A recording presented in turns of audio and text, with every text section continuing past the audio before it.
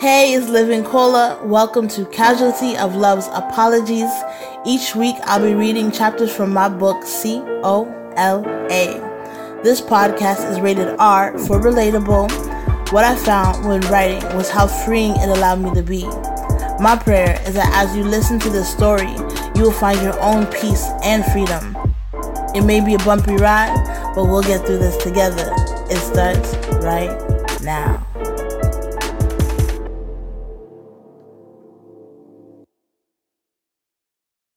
Chapter 53.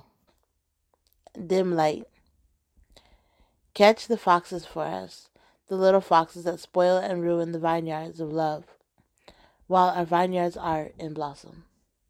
Songs of Solomon 2:15. March 14, 2012. Email. Hey Nova, how are things going? I know it's been a while since we spoke, but I just wanted to say hi and see how you're doing. Nicola.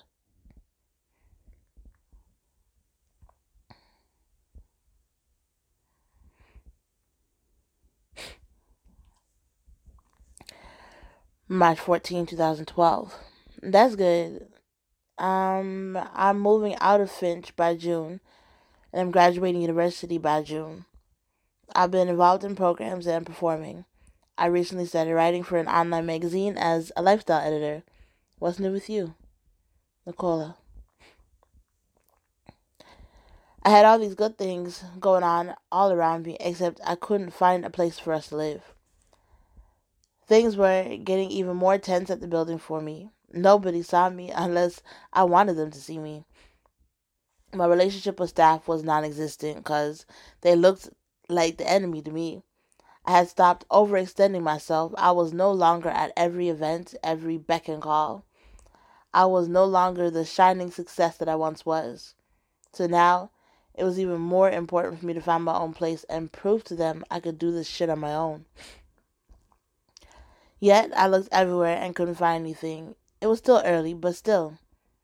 What area was I going to move to? What schools would KK go to? There was a lot of factors to figure out. 2-bedroom or 3. My sister was going to move with me whenever I went, so I had to find something for all of us. Inside, I was drowning. I was trying to find reasons to smile for longer than a minute. Connecting to Nova always gave my heart something to hold on to. In my darkest moments, either she reached out to me or I reached out to her. It was like a light that never went dim. March 24th, 2012. Facebook post. Even though my child has Duchenne's muscular dystrophy, I thank God that it is not visible in any way he moves. My son was blessed with rhythm.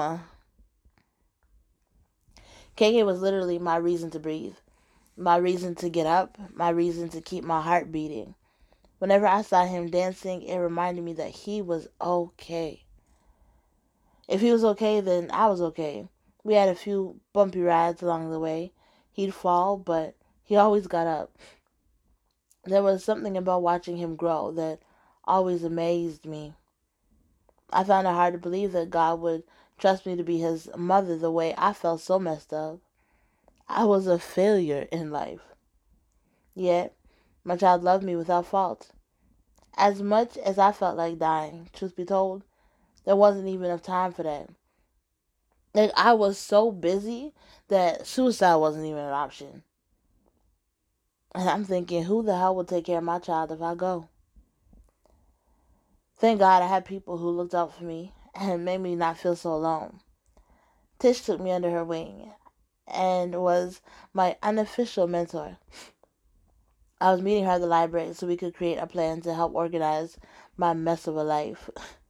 Regardless of anything, I needed to graduate this year.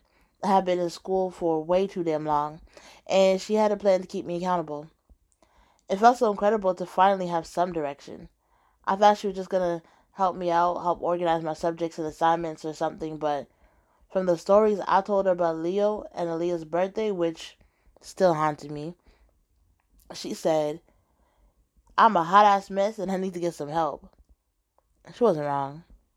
I just didn't know where to start. When she said I needed help, she meant a therapist.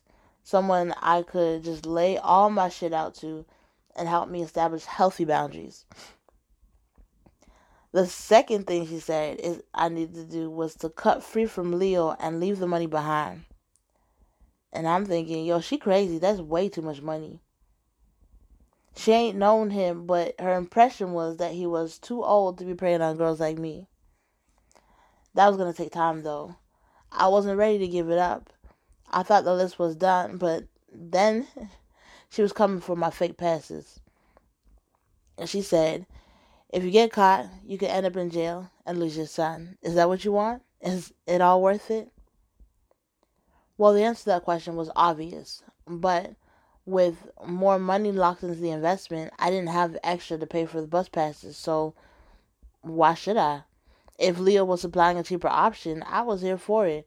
I was trying to save money, and she was trying to get me to give it all up. Nope. She often came off really bossy, but it was only because she cared. She really got invested when she was trying to help someone out. I love that Tish was Christian, but not Christian. Not the holier than thou, because she still understood life.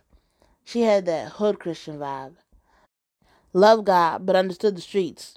The way she talked about Jesus made him so much cooler than I remembered as a child. She said she talks to him like she would any other friend, like, I see what you tried to do there, Lord. I see you. And I'm thinking, I didn't even know we could talk to him like that. Truth was, there wasn't any major rules in how we spoke to him, just as long as we weren't being disrespectful, just like with anyone else. I mean, sure, he's God, but he's not so far away that he couldn't relate to us on our level. I mean, damn, he made us. She would tell me stories, and I'd be like, wait, that was in the Bible?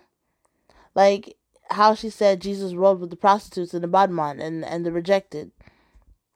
I mean, I had heard that, but not like that. She made the Bible come alive, and she was always animated when she reenacted the stories. So I'm thinking, maybe he can relate to me. Who is this man she speaks about? I needed to find God in my own way, not because I was the daughter of a pastor. Maybe they should teach him more like this. I think people wouldn't feel so rejected. I mean, I wouldn't. I decided from then on I wanted to get to know how gangster Jesus rolled. The man who loved sinners and fought for the oppressed, yet remained very respectful. For the 100th time, I wanted to make another attempt at attending church more consistently. Hey, I'm Kola. Thank you so much for listening. It's truly been a blessing. You can find copies of this book at livingkola.com. You can connect with me on Instagram and Facebook. Please join me next week as I continue to read chapters from Casualty of Love's Apologies.